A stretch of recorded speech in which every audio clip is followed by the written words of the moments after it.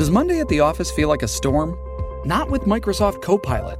That feeling when Copilot gets everyone up to speed instantly? It's sunny again. When Copilot simplifies complex data so your teams can act, that sun's shining on a beach. And when Copilot uncovers hidden insights, you're on that beach with your people, and you find buried treasure. That's Microsoft Copilot. Learn more at Microsoft.com/AI for all. First, the bad news. SAP Business AI won't help you generate cubist versions of your family's holiday photos. But it will help you understand which supplier is best to help you roll out your plant-based packaging in Southeast Asia, or identify the training your junior project manager needs to rise up the ranks, and automate repetitive tasks while you focus on big innovations, so you can be ready for the next opportunity. Revolutionary technology, real-world results. That's SAP Business AI.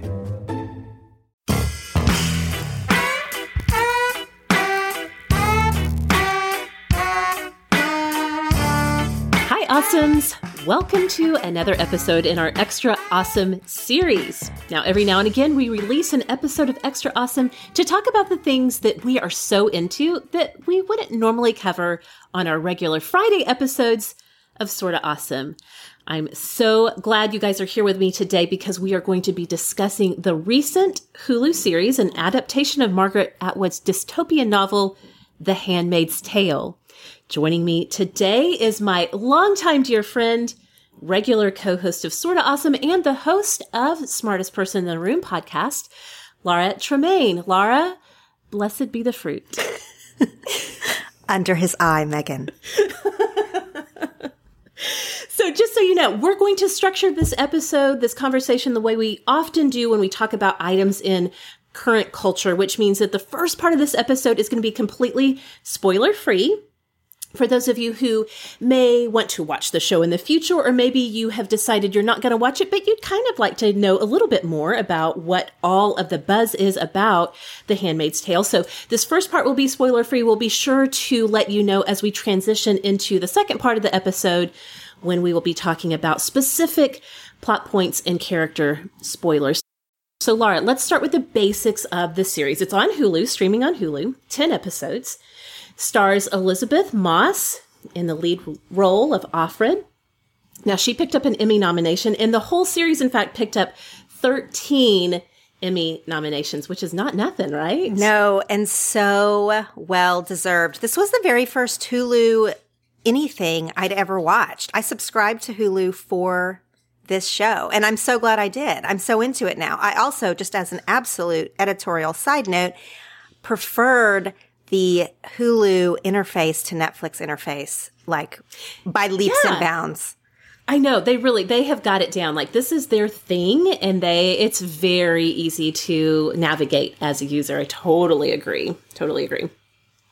So the series has gotten lots of critical acclaim, lots of nods from the Emmys for sure. It also stars Joseph Fiennes as Commander Waterford, Yvonne Strahovski is Serena Joy Waterford. She is such a great actress. I love her in so many things. I've loved her since she played the role of Sarah back on Chuck, which was a fun series. The amazing and incandescent Samira Wiley as Moira. Tons of standout performances. So again, this is an adaptation of a 1985 novel from Margaret Atwood called The Handmaid's Tale. Laura, you have read the novel. I haven't, but I would love to hear just kind of generally, before we really dig down into the plot later in the episode here, what did you think about this series as an adaptation of the novel? I thought it was a really, really powerful adaptation because it updates it a little bit, and we'll talk about the differences and the whys I thought it was a good adaptation later. I read the novel last November, so it hasn't even been a year yet. So it was still fresh enough in my mind that I could immediately see the differences. But overall, I feel like it was pretty true to the story and definitely packs the same, if not more, of an impact, which is, kind of what Atwood's original goal, I'm sure, was. It really captured that for sure. This is one of those novels I feel like some people, probably a lot of women, picked up maybe some men too, but a lot of women may have picked this up in college if you took any kind of like women's literature courses or feminist studies, women's studies, any of those kinds of courses in college. It's not one that's probably going to be on high school reading lists because the very premise of the story, it's a little advanced maybe, or at least for when you and I were in high school. I don't know what the kids are doing these days. But if you took any kind of women's literature or American literature, even courses in college, you may have read it in college, but I certainly haven't read it. And so it's definitely one that I'm interested in reading now that we've gone through the series. So the basic plot overview is this. It is a dystopian novel. In the not too distant future, the United States government has been overthrown by what was started as a revolutionary group called the Sons of Jacob. And this group, the show tells us, is a group that wanted to set things right and clean up the country. I'm just going to take a beat to let that land with you. And so because of some kind of significant environmental collapse, lots of terrible things have happened, but a big side effect is that fertility has really been wiped out in this country. And so only 1 in 5 pregnancies end in a healthy birth, and lots of people are just completely infertile. So for women, what this means, there's like a sort of new social hierarchy that goes into place with this new government regime. For women, first of all, women are no longer allowed to read or drive. There's lots of restrictions on women. If you're not a wife of one of the sort of upper echelon, the first class people, then you would be divided into becoming a Martha. Those are the group of the household servants. They do all of the household work. There are women who are aunts, who are really the most powerful women in the society, and they are in charge of training the women who have been forced to become handmaids. Handmaids are women who serve in households by bearing children. And then other women are either sent to what they call the colonies to clean up the colonies, where they will probably die a slow and torturous death from toxic poisoning, or we find out later, forced to become a sex worker at a secret brothel called Jezebel's. So, Laura, having said all of that, I'm so curious about how you watched it. Did you do this as a traditional binge watch? Did you have to kind of piecemeal it out a little more? I'm so curious about how you took the series in. I think because I had read the book, I was less scared of the story. I've seen on social media the people who have no knowledge of the book or anything who started, and it freaks them clean out, like from episode 1. And there's such a underlying tone of terror and just like fear that anything really terrible is going to happen at any moment, that you're on the edge of your seat when you watch it. However, having read the book, I knew that there wasn't going to be like, this is not a spoiler, but there's not going to be like an atomic bomb drop or anything like that is going to make you jump, if you will. So I could watch it maybe a little more, not relaxed. This is not a relaxing story, but sort of knowing the general plot points of what was going to happen. I did binge it over a series, over like a week maybe, so not a super binge, but I watched an episode or 2 a day. There's 10 episodes. And I couldn't stop watching it. And then when I wasn't watching it, I was thinking about it. I felt like it was really, really compelling in that way. You know, I'm drawn to stories about women. This is the ultimate story about women. So, there's a lot of parallels to some fears that are happening now. Like, it will give you a lot to think about, no matter your worldview, no matter if you've read the book or not. Like, it is I feel like from episode 1, the first few minutes, you are in it with Elizabeth Moss, who is wonderful and deserves that Emmy nom and win, if you ask me. Yes, she is fantastic. And here in a minute, I know we're going to talk about some of the visuals, the visual experience of the series. But I agree. I did not do a traditional binge in that I could not just sit down and watch episode after episode. It was one of those, I did sort of maybe a slow binge, if that's a thing. I parceled it out over about 2 weeks because truly after every episode, I'd have to get up and walk away and like walk around and kind of process some stuff. There's so much to think about so many things happen, and there's just like, So since you hadn't read the book, did you watch it scared? No, I wasn't scared at all. I had not read the book. I had, however, listened to Pop Culture Happy Hour's segment on it, so like about 20 minutes of discussion, and it was very spoiler-free, but I knew the general setup. I knew what was going on. Also, from the time the series dropped on Hulu last spring, I've had friends texting me, "Are you watching Handmaid's Tale? Please watch it. I have to talk about this with someone." So I kind of had read just a little bit to know like what the setup was. Okay. I was not prepared for how emotionally intense it is. Like I understood the main plot points, but I didn't. I mean, the plot setup. I was unprepared for how, like you said, how you are into it with these characters, how visceral it is almost as an experience to watch. And as a woman who, like I already said, loves stories about women, because there are the different layers of women, as you already described, there is the commander's wives or the high-powered wives, and then there's the Marthas who are helping in the home, and then, of course, the handmaids. There are these different layers of women. I did feel like, watching it as a woman, I could relate to each layer of woman. Yes. More than that is captured way more in the series than in the book. That you see throughout the series, it's not like all of the commander's wives are terrible and awful and that all the handmaids are innocent and all of that. So like they are innocent in what they're being forced to do. But I mean, like every single woman character and woman ranking, for lack of a better word, had complexities that you could identify with or be like horrified by. All of them. Yes. Even the ones that you feel sorry for. I mean, you feel sorry for all of them because even the quote unquote highest ranking woman is being completely controlled by men and a government that has said that women are only useful for becoming mothers, whether they're actually birthing the child or taking ownership of the child.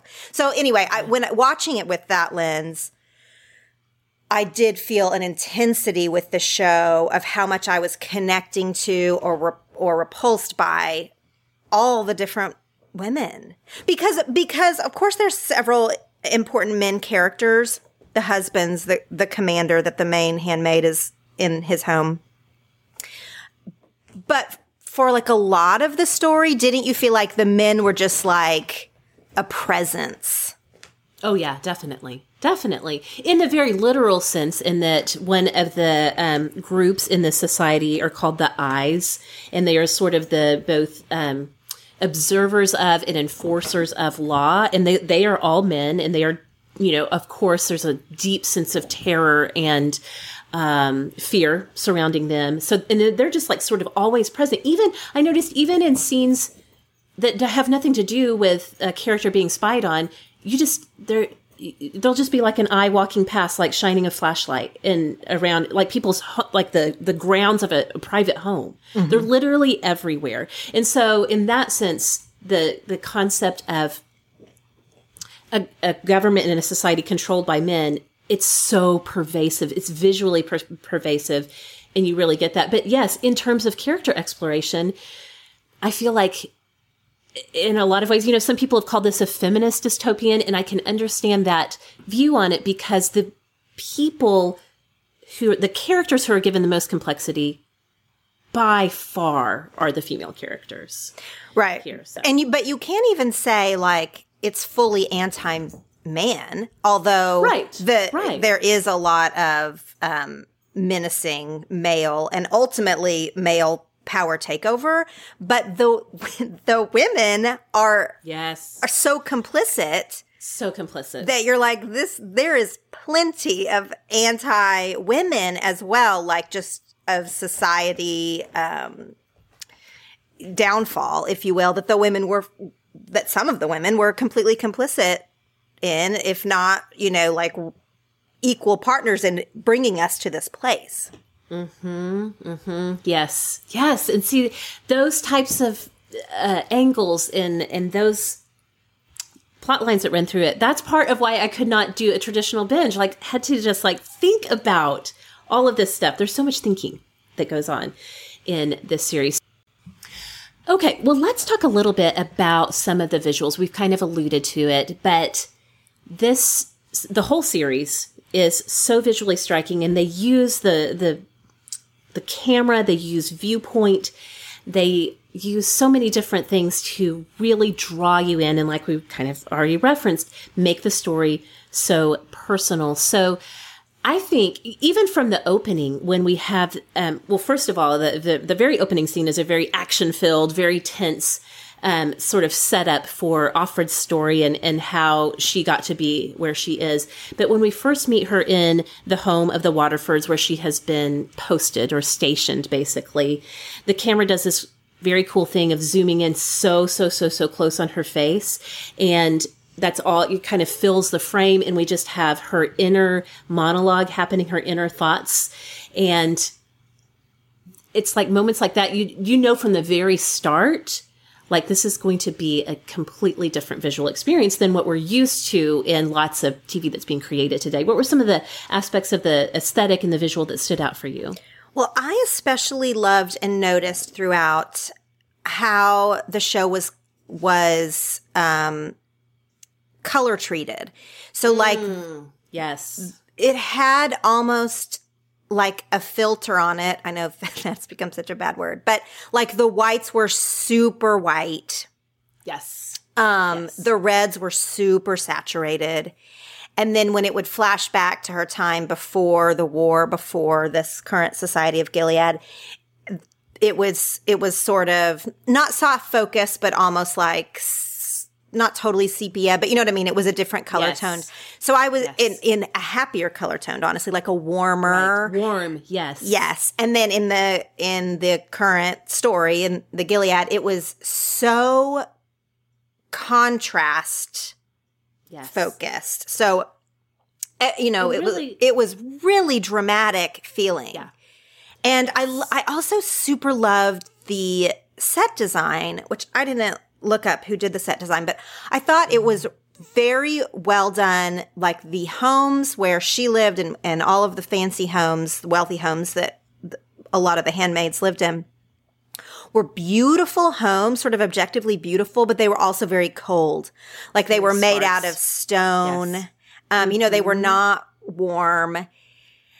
So like that was nice. And then she flashes back pretty often to her training as they're training the handmaids. And they sort of seem to be like in maybe a converted high school or something like that. I loved that set design and even the sounds that were there. So like they seemed to be in some kind of a large gym or something where they were training them.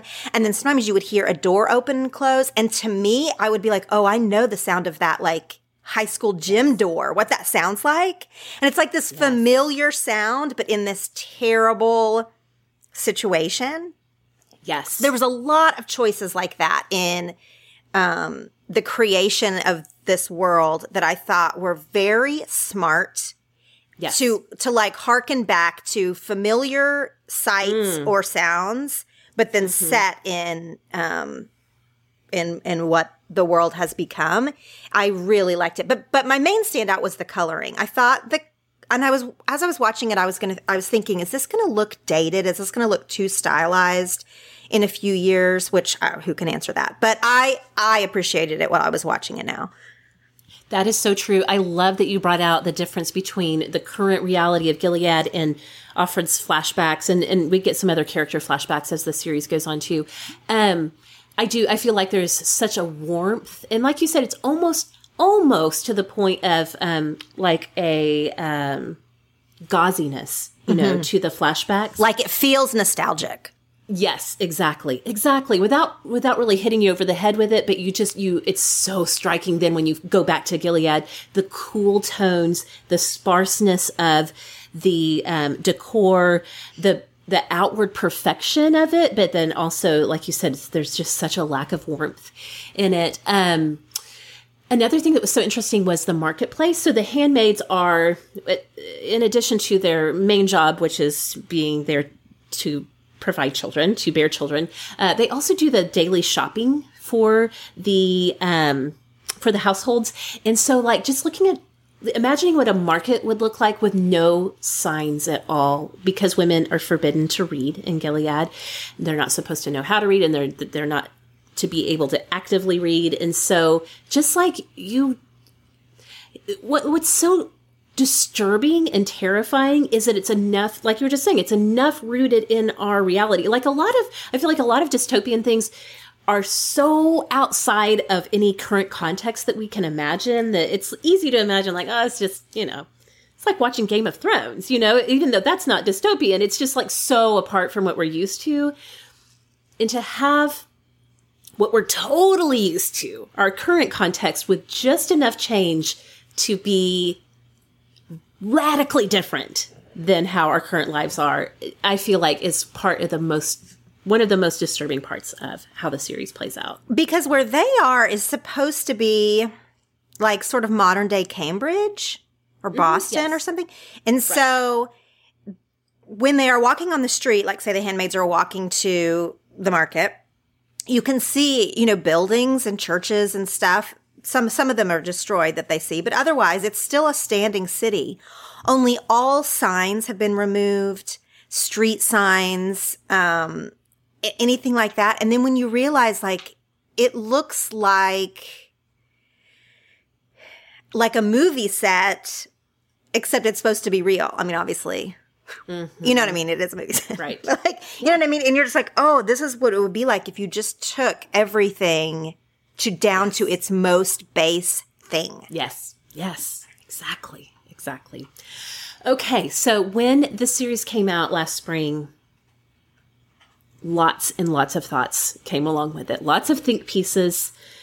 People had big thoughts and big feelings about why this series, why this novel adaptation, why now? Why is it so important now? And this is a part where even if you think you are probably not going to watch this for whatever reason, I hope that you will stay with us for this part of the discussion before we move into some of the more specific plot points and characters, because there's so much here. I mean, first of all, I don't know about how this struck you, Laura, but the main premise of Gilead, the new society, the new government that has overthrown the traditional U.S. government, it's based on Christianity. It's a extremist form of Christianity. And so throughout the series, from the beginning to the end, you have people quoting scripture, some of the phrases that they use in greeting each other and the way they speak to each other. It's pulled straight from the actual Holy Bible, which many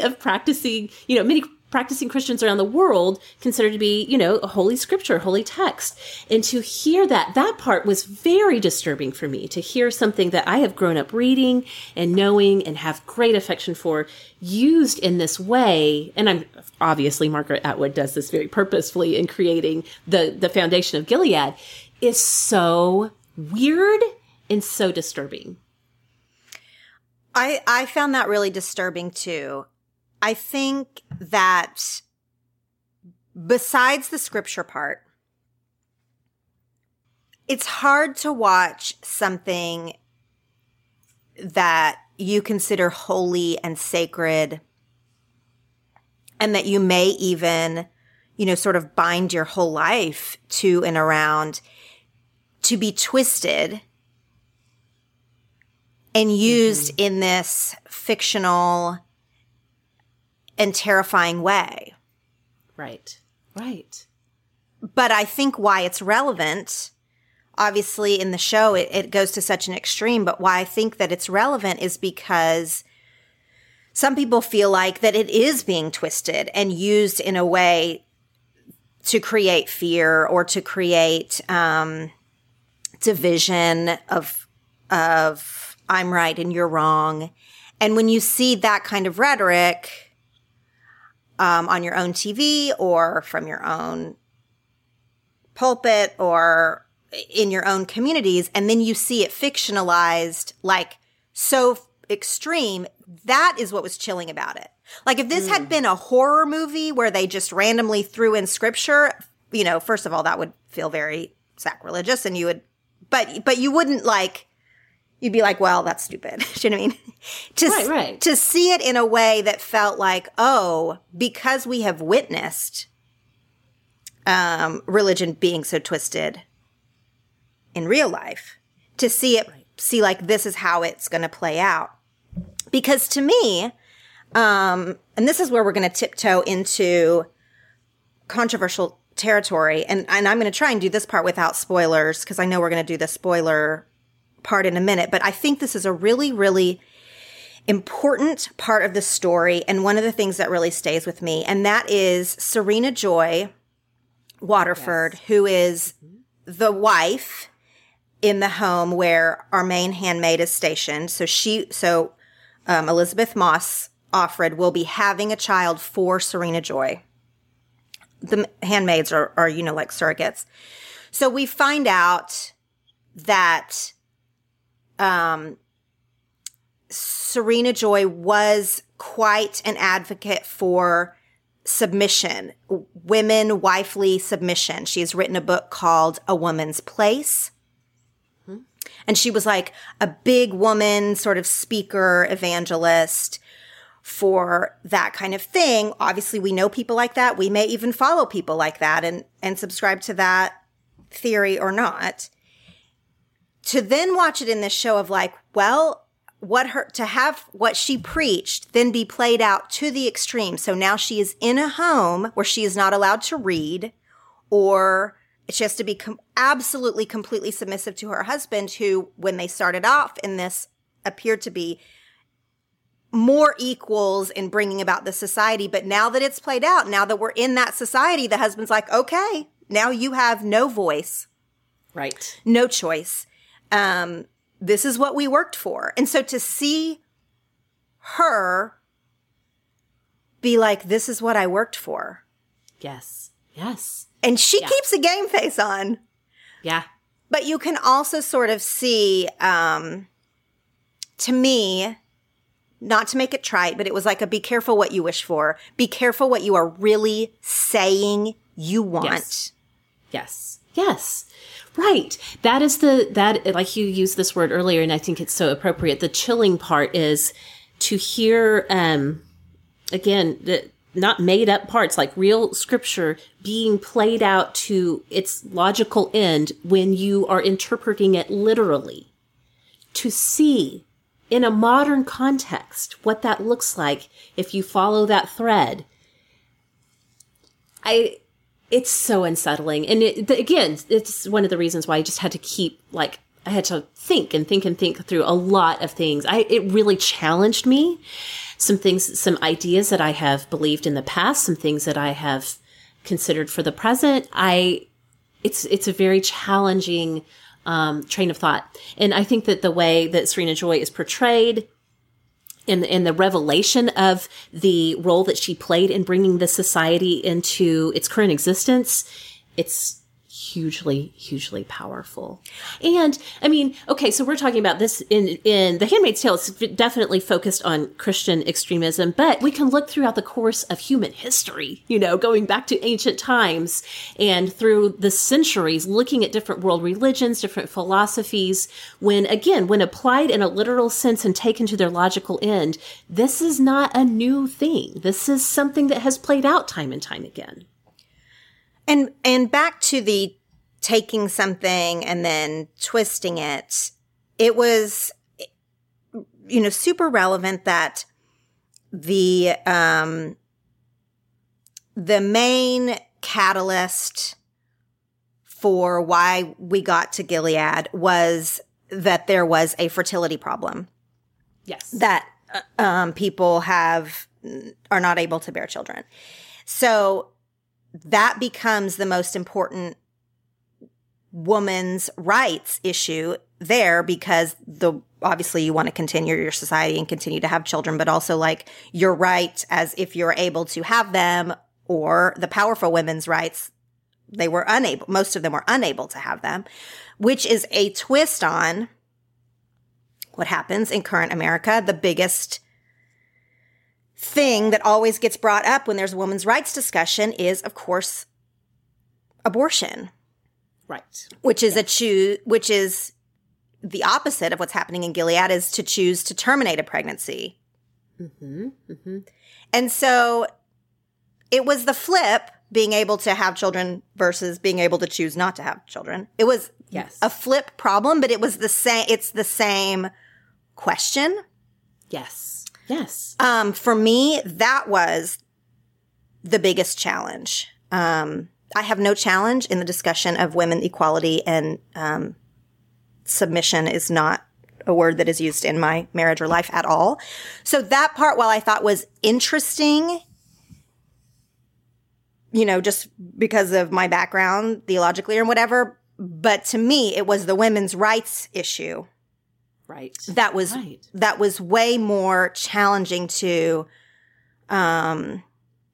think about the implications of, like you said, following a thought process to its natural conclusion, which is to give men or other people power over your body and birthing decisions. Absolutely. And I think that one thing that I hope is happening, maybe I'm naive in my hope for this, but I think that the abortion discussion has, in recent years, there's more place for nuance in the discussion, and that feels really hopeful for me. Because I think one thing that The Handmaid's Tale, like you said, it does so well is it really, really forces you to think about the concept of reproductive rights and what does that mean? It's a flipped way of looking at it from what we usually talk about in our society, but to just imagine a reality where women do not have control over their reproductive system, either by they have lost control of it due to infertility because of environmental things in this case, or they are only valued for their capacity to reproduce.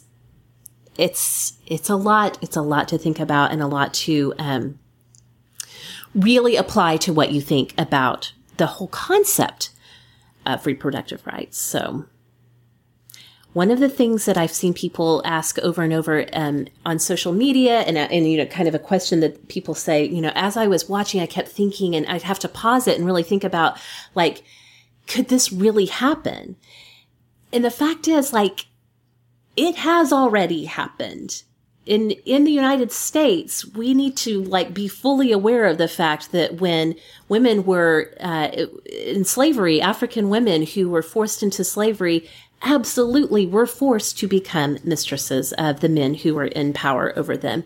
And that's not even something like women not having control over their reproductive rights, over their sexuality, is something that wasn't just hundreds of years ago. Even in the last century, Latina women in this country were, in some parts of the country, under some circumstances, had forced sterilization. There are instances of this happening in our not too distant past here in our country. I think as white women, this, again, a big challenge for me that I had to confront, because I was also watching with horror and thinking, could this happen?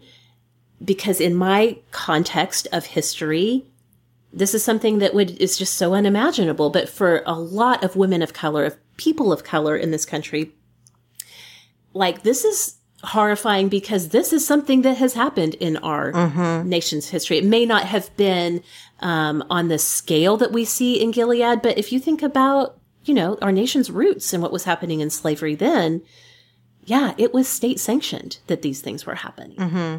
Yeah, the rapes and forced to have children or forced to abort children, like both. And so, and again, circling back to sort of what we already said, to me watching that, my biggest conviction came from the women who helped enforce that.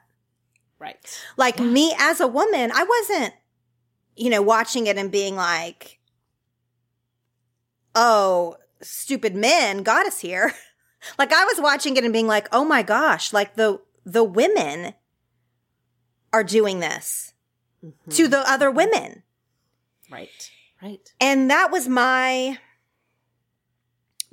big conviction, if I may use that word, because I felt like, what have I espoused or looked away from in our society, and from everything from seeing what religious things are being preached to what laws are being passed, like whatever, all of these things that are societal, I felt like, oh, I have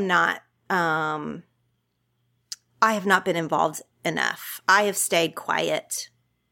Right.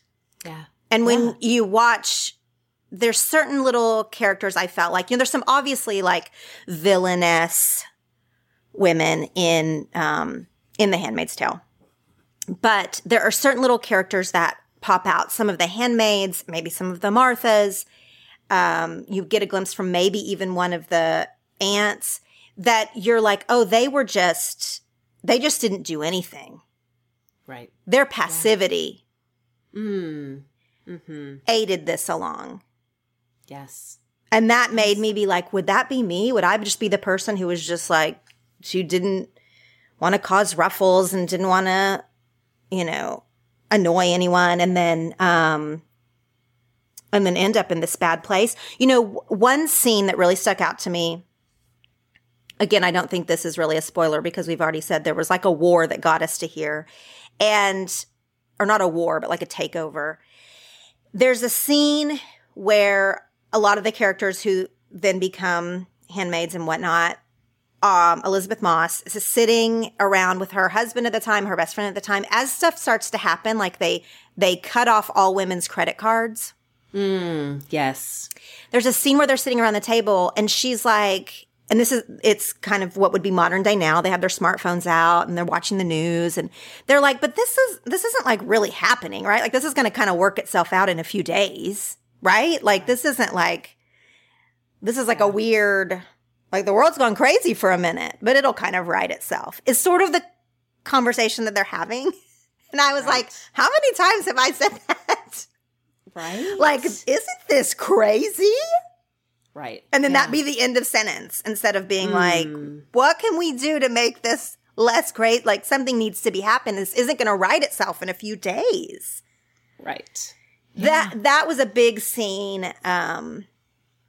Again, for me, because it was set in kind of now, and just their kind of disbelief. They're watching the news and they're just like disbelief, but they were also they were only mildly concerned. Right. Right. Because they were still living their lives, and it's just like, yeah, it just seemed like, oh, this can't possibly stick. Yeah. Yeah. Oh my goodness. Yeah. So I would say this, I know a lot of our listeners are highly sensitive. They identify as highly sensitive. I certainly do. I'm way up on this scale. And so I've seen people say, no, I just can't do this. It's difficult. It's going to be difficult, too difficult to watch. And I would say, truly, if for you this is too difficult to watch, I would encourage you to go look up some of the episode recaps and just read through, because I know a lot of people have said, I can't watch things that are disturbing, but I'm okay with reading it. And if you go to Entertainment Weekly or Vulture.com and just read the recaps, you will still get the sense of what's happening here and how important this series is in this moment in time that we're living in, without, necessarily doing the whole 10-hour viewing of the series, because some of this stuff is just too important to avoid. It really is. So, okay, we've talked through the generalities and why we think it's important. We're going to go ahead and transition now into talking about some of the specifics of The Handmaid's Tale. So if you need spoiler-free discussion, now would be your time to go ahead and leave us for today. So, okay, Laura, should we talk about characters? Should we talk about moments? Let's talk about some of the big, powerful, moving, standout moments from The Handmaid's Tale. What were some of the ones early in the series for you? I've talked about some of them already, but there are a few we haven't mentioned that really stuck with me. One that comes right to mind is Janine, who is a handmaid at the training center with Offred, then goes and gets pregnant, is one of the first handmaids that we see get pregnant, deliver a baby. She has, when they all go to the house for the birth. Yes. Yes. And the woman of the house sort of stands behind her and pretends to be pushing. So weird. It ugh, was, yeah. That whole part was very disturbing to me. How she was like the woman of the house who was not delivering a baby, but was like pretending to deliver a baby, was like, her friends were giving her ice chips and they were like coaching her, and she was like breathing. That whole scene, that whole long scene. And then Janine delivers the baby, and then they all gather around the baby and all of that. I was like, oh, that stuck out to me. Yes. Well, even to go back, one of the first moments that really stood out to me was way back when Offred, June is first at the training center, and Aunt Lydia says something about how this will become ordinary. I know everything seems weird now, but this will become ordinary. This will become normal. And she says it in a way that's really reassuring. That was so startling and disturbing to me to think about how truly the most bizarre things that you're instructed to do, or the most bizarre set of circumstances you find yourself in, humans have the capacity to adapt. And Aunt Lydia, is saying it in a reassuring way. This will become ordinary. It'll be fine. And just like how startling that is to realize, like the craziest of things we can get used to. Mm. And how that applies in a modern context.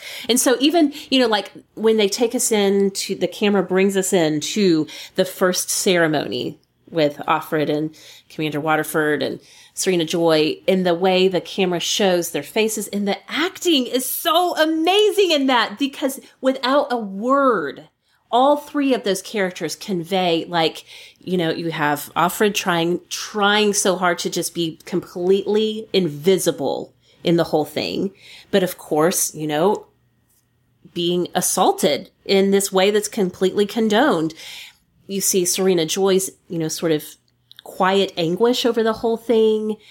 In the beginning, we see Commander Waterford trying to, sort of have this impersonal approach to it, and how that changes as the series goes on.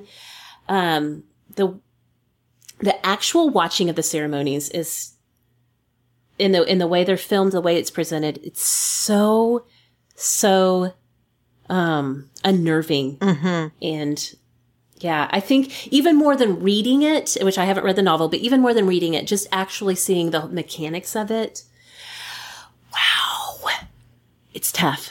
It's tough stuff. Yeah, it's tough. Okay. Other standout moments. Anytime a name is revealed, anytime a handmaid reveals her name, I think that's so powerful. The whole idea of names are so important throughout the series. And again, I think this really harkens back to slavery in our country when, slaves were being brought to this country. People were given new names, and they were literally named after the people who owned them, the family name of the household that they were sold to. They had to give up their own name that they had been given by their parents. They had to relinquish anything that was culturally important to them.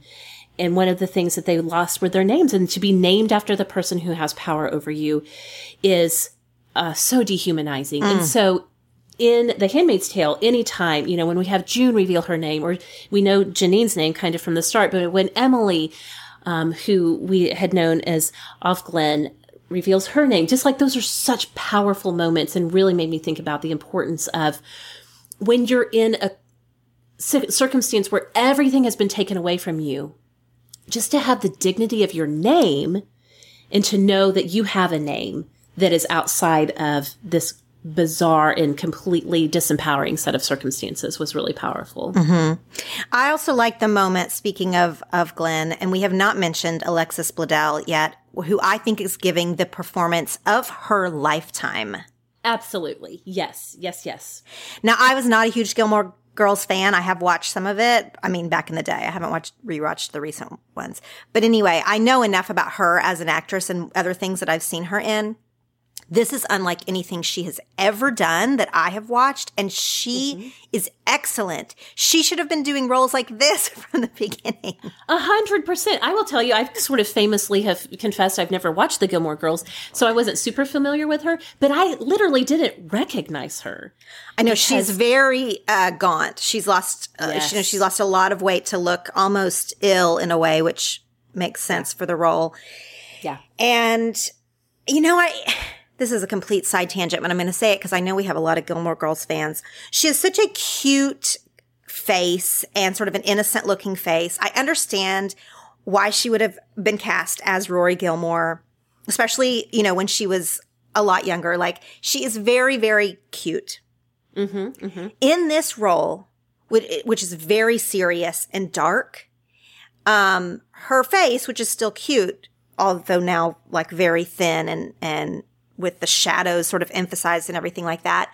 I just felt like there was so much more depth to her and to her performance, taking a face that is cute, if you will, and making it so dire was really, I just thought it was so effective. The casting of her was so effective.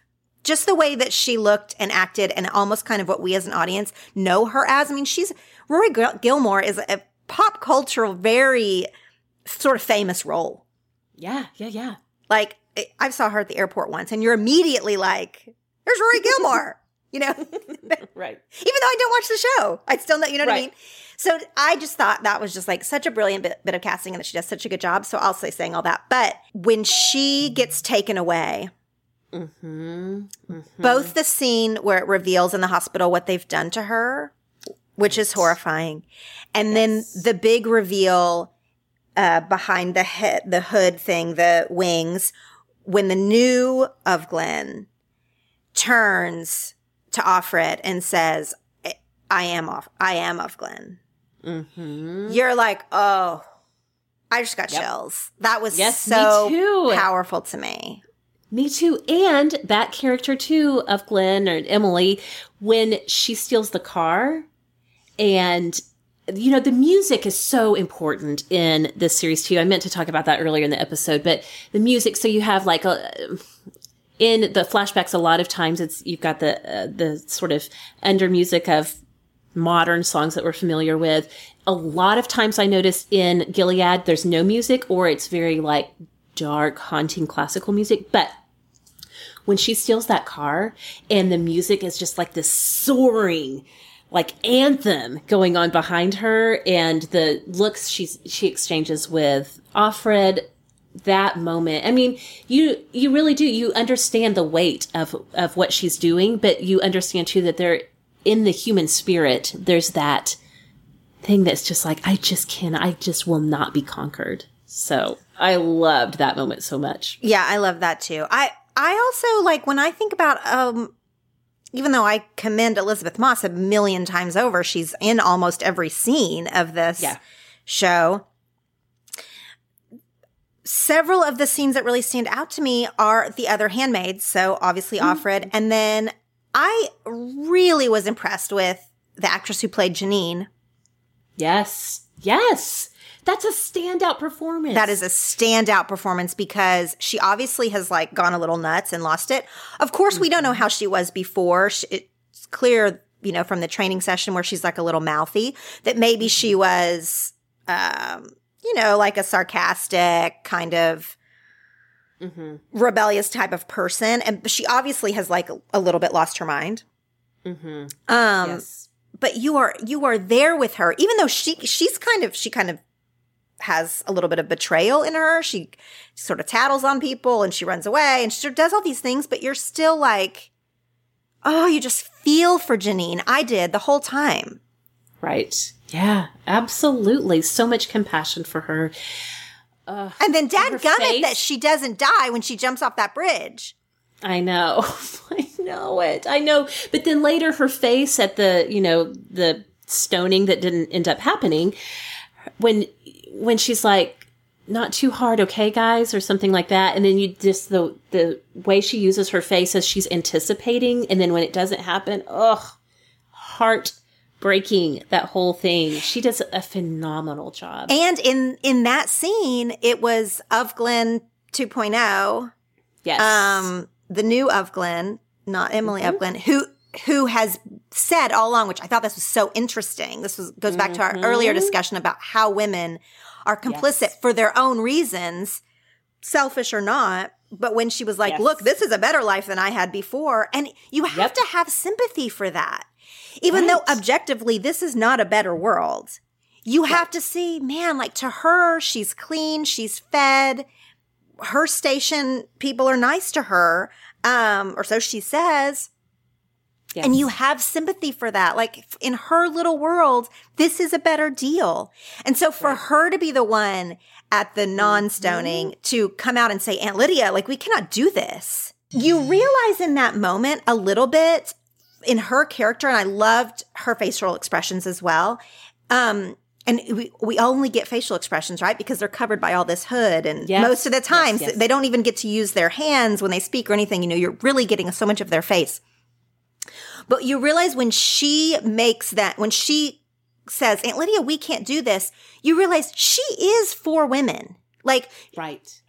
Even in her admonishment earlier of like, don't screw this up for me. The underlying message of that is we're in this together. You need to not screw this up for me. And then now when it comes down to the non-stoning, she's the one to be like, wait, we can't do this to one of our own. So she is for women in her way. Mm-hmm. It's like another one of the complexities of like, you can't just say you're for women or not for women. I mean, you can't. Right. So true. That scene is so powerful. And, kind of speaking of the non-stoning, it's a callback to the first episode when we have the mass salvaging, they call it. Salvaging, that's what it was. Yes. Of the man who had been accused and convicted of rape, turning the handmaids loose on him. That was so powerful. Again, visually so powerful. And I think that the energy of that scene really conveys the pent up absolute rage of these women who are forcibly raped every month, and the release of that rage onto another human being, and just the idea of what living under these circumstances could turn you into. Again, you see it come through in some good ways. Again, like with like you were talking about at the non-stoning, but Offred and all of them were fully participating in that.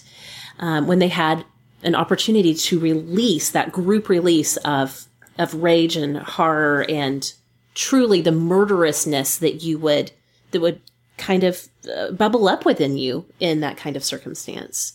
Now, we have not said a dadgum word about Nick. Nick!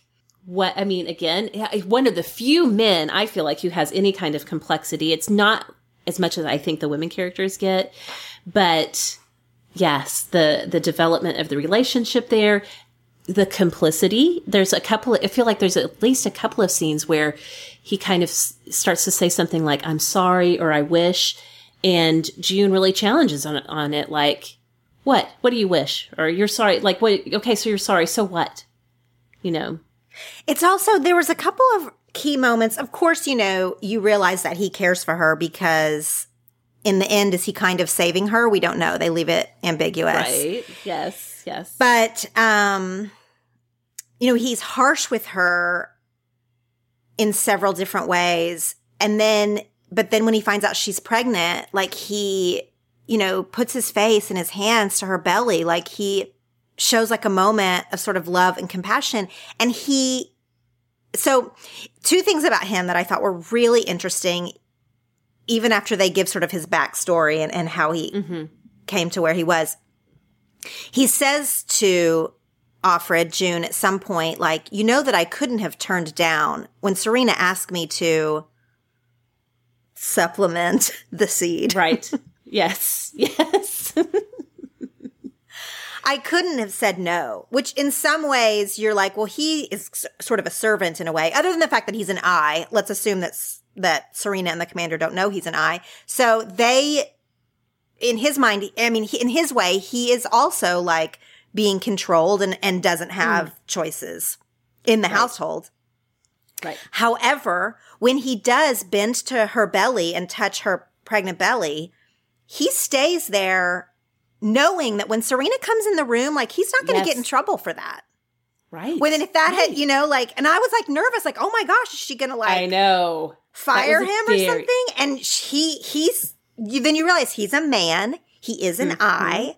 He does have, he knows he's not going to be, exactly in trouble for this sort of little intimate act that he didn't mind that somebody else saw. Another person we haven't mentioned, and I just thought she did an amazing job too. The acting and casting was just so good. Was Rita, the Martha in their home. Oh my gosh. Yes. There's a subtlety to her performance.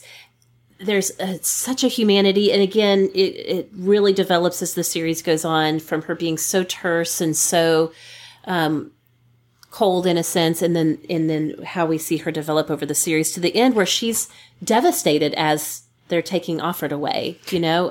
I know, and so good. She's so mean to Offred in the beginning, and you realize then that maybe she was attached to the handmaid that killed herself before Offred got there. You know, at the very most minimum, she was traumatized by finding her.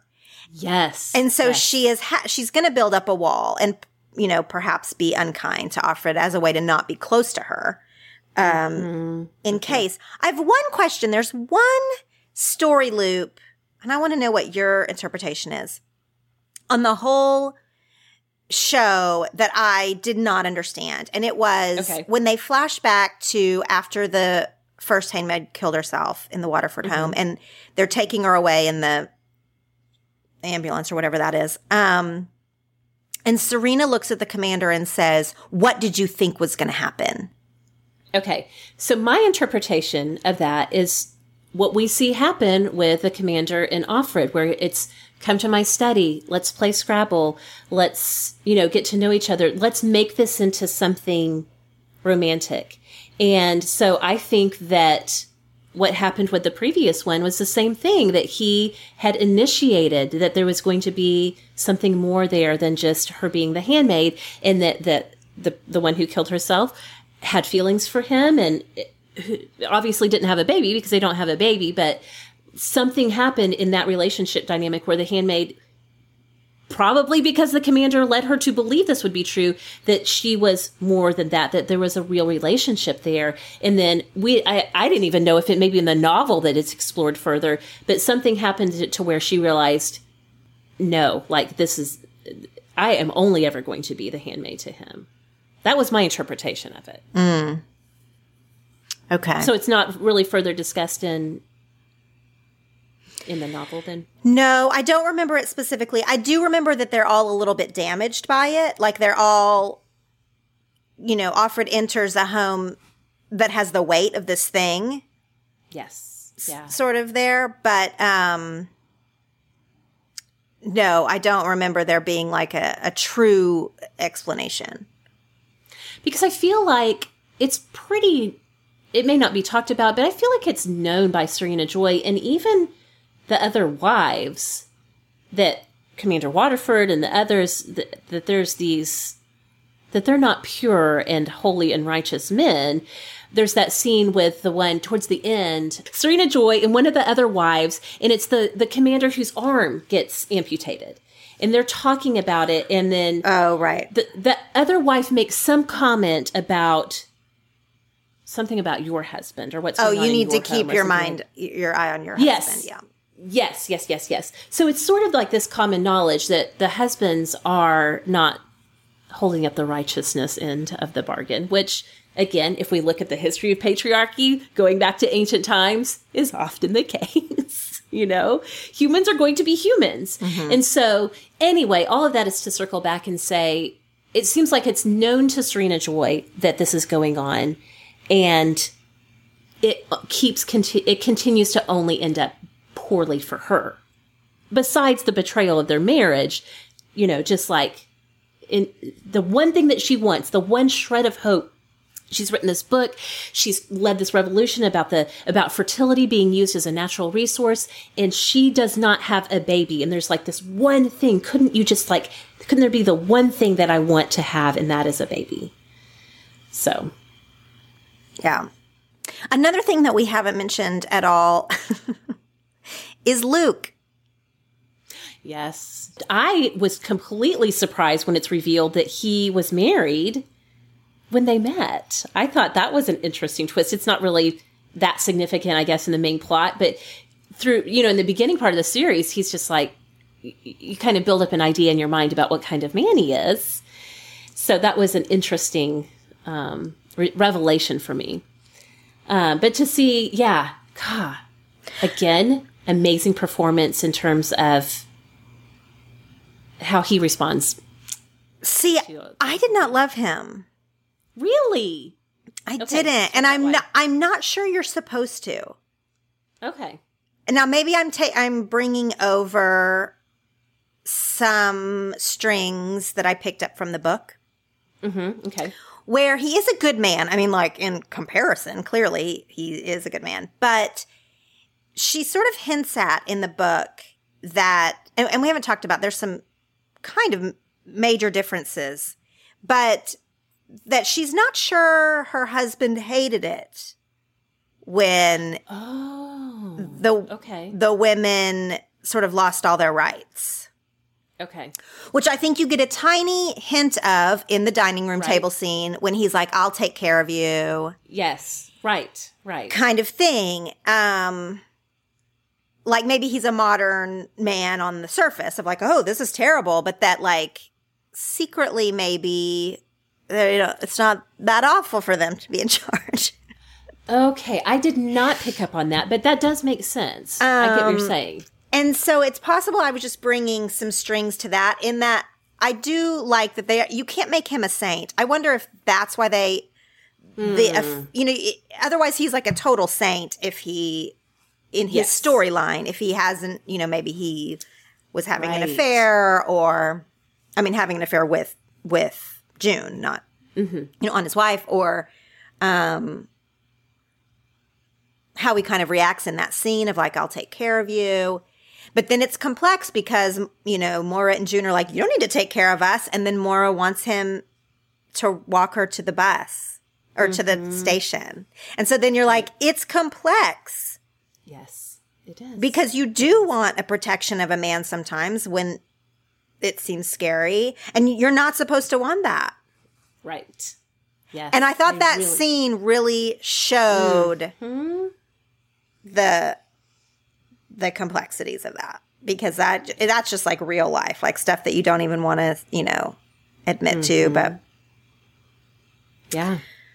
Okay, so now that we're talking about specific plot points and character development and all of that, I would love to hear, since I have not read the book, what to you stood out as some differences between the original text and the Hulu version.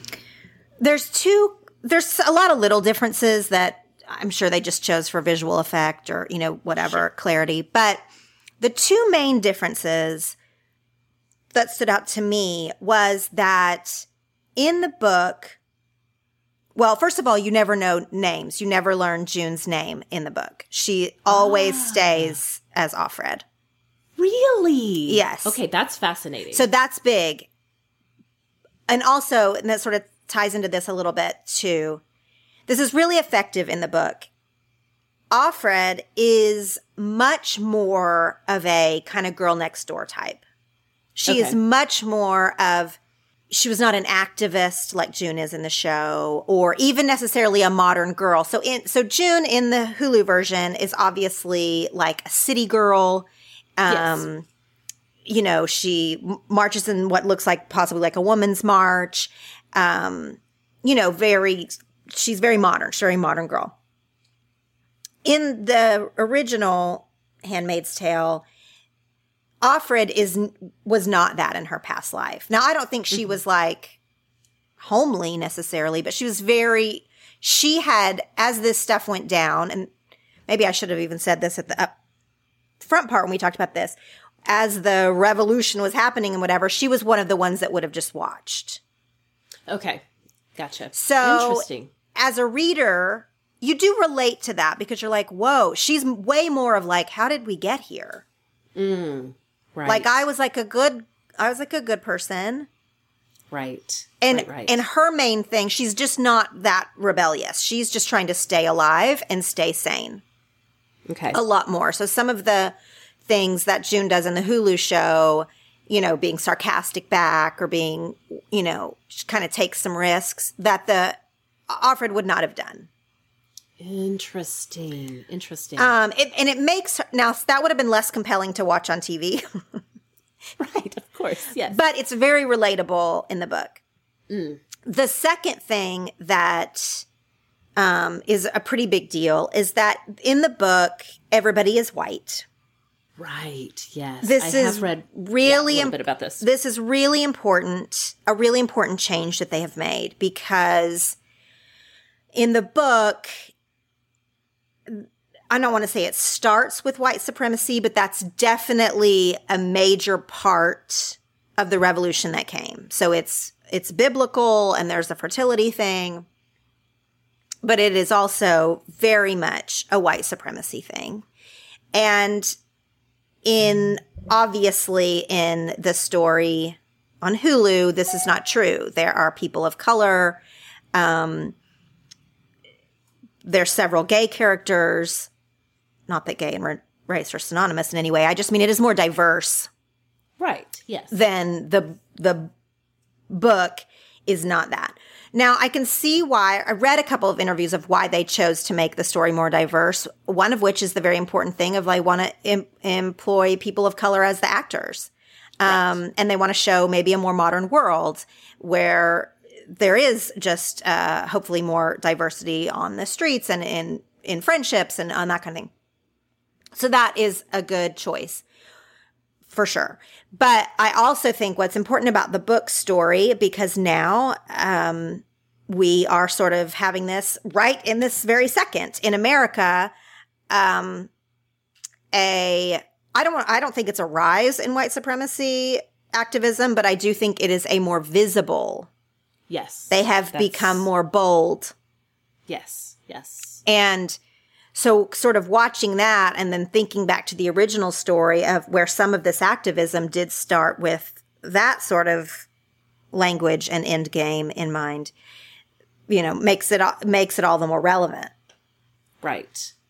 Because I had read in a piece about The Handmaid's Tale, the TV version, that in the novel, it seems like from the outset, as the Gilead Revolution was happening, that they like physically rounded up people of color and whatever, anyone that was different. Yes. And like literally removed them, like shipped them somewhere. They moved them to the Midwest, which because in Gilead, it's only kind of the East Coast. It's not, they haven't taken over all of America.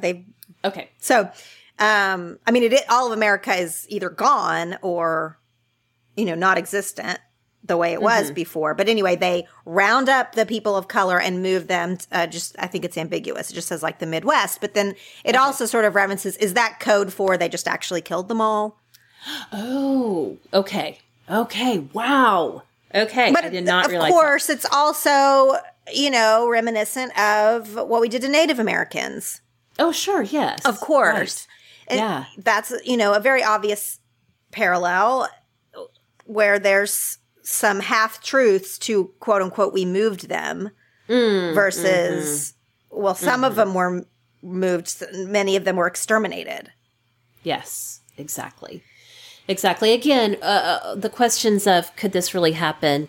That's a good starting point to really dig into some actual world and United States history. I think one of the biggest things that stood out to me, one of the biggest chill bumps, but in a bad way moments, was when Offred and the commander are having a conversation in his study, and it's kind of maybe in the middle or maybe even more towards the end of the series, so there's a little bit more boldness to her dynamic in the relationship.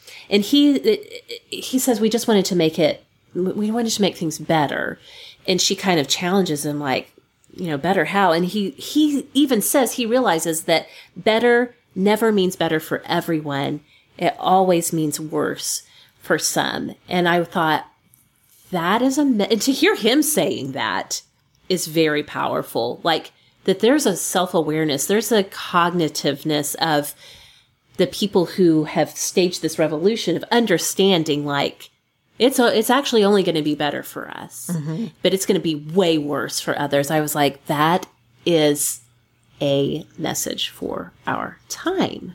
I know. And in those study scenes where he invites her down, which he's not supposed to ever be alone with her, let alone in the night, into his study, and this happens several times throughout with different characters, you realize that the people in power think that they're being nice.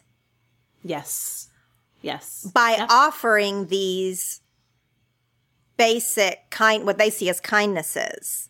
And you're like, you're not being nice by having her come down to play Scrabble with you in the study in the middle of the night. Like, maybe that's not even what she wants to do. And you want it for you. Exactly. Yes. And there's several of those, like even when they offer her a cookie at the birthing thing, like other things were like, I'm being nice to you. And you're like, what? Right. That offering the cookie thing to me is just like so reminiscent. Again, I feel like a lot of this harkens back to the actual practice of slavery in our country. The whole thing of like rewarding a slave with, go in the kitchen and have them get you this treat or whatever. Like, again, assuaging the master's guilt because like, look how well they're treated. They get a treat from the kitchen, So, yeah. It's terrible. Are you going to watch a second season? Oh, 100%. Yes. I can't wait. And it will be interesting since it will be, as far as I can understand, completely off book from now because doesn't the novel end also with Offred getting in the black van? Yeah, and it's also ambiguous. So the novel ends and you are unsure if she is being taken to safety, possibly, or if she's going to be tortured or killed. She's not pregnant in the book. I guess I should have said that. Oh, that's pretty huge too. That is pretty huge. She is not pregnant in the book.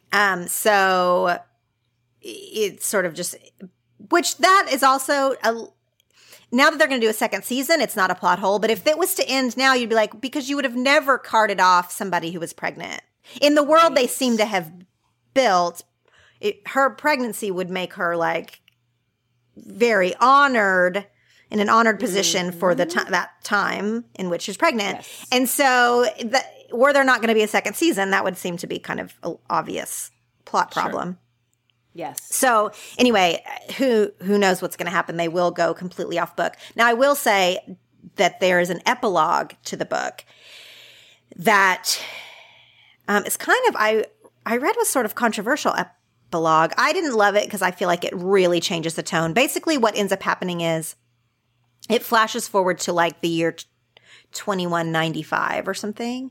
And it's a professor at a kind of conference or something who is giving a talk on the ancient land of Gilead or whatever. So basically he is reconstructing a narrative of Offred and these handmaids that, they found those notes or those letters and that she'd kept a record of. Okay. And so you're realizing that it's pieced together because the novel's sort of written really sparse. And so in some ways you're like, oh, you see like it is just a pieced together narrative of what we think happened. Okay. Because they're like studying the downfall of America, just like how we would study the, ancient Rome or something like that. So, and it kind of gives these other really specific things that they think happened, and there's theories of what probably happened to Offred when she went off in the van, and like, that kind of thing. So it's a definite tone shift at the end when you realize like, oh, this is a man. It's a man who is giving the story. You realize that you weren't maybe totally from Offred's perspective in the first place. So it's sort of like some people have even said, I wish that the epilogue didn't exist and that kind of thing. because it then changes, because then you're like, well, wait, what if this was true? What parts of this were true or not true type of thing? It sort of changes the whole thing a little bit. But anyway, at the end of the book, you do not know what happens to her.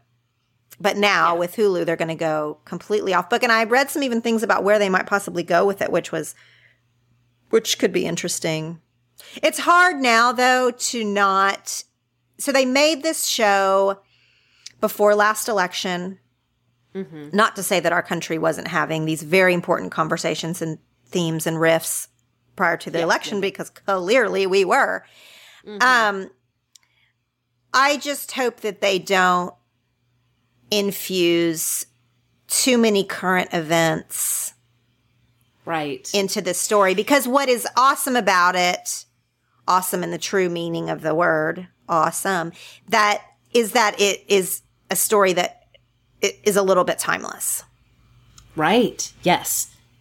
And has cycled through very, in very predictable ways throughout history. Right.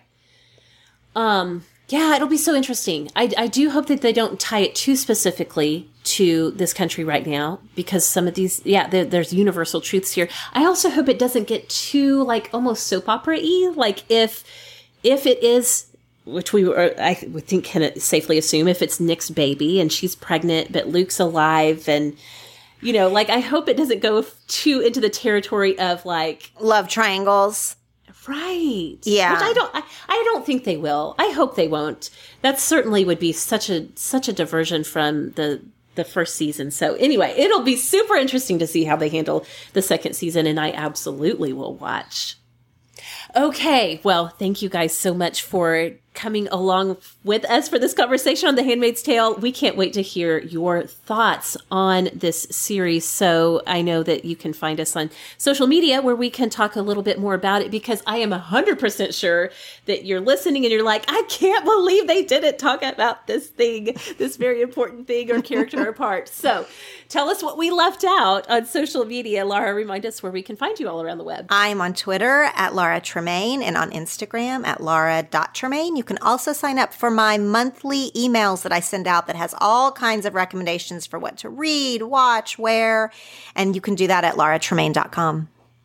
Okay, and I'm on Twitter and Instagram at Sorta Awesome Meg. The show is on Instagram at Sorta Awesome Show, and you can find us on Twitter at Sorta Awesome Pod, and you can find us anytime on Facebook at facebook.com/sortaawesome. Thanks so much for listening, and we'll see y'all next time.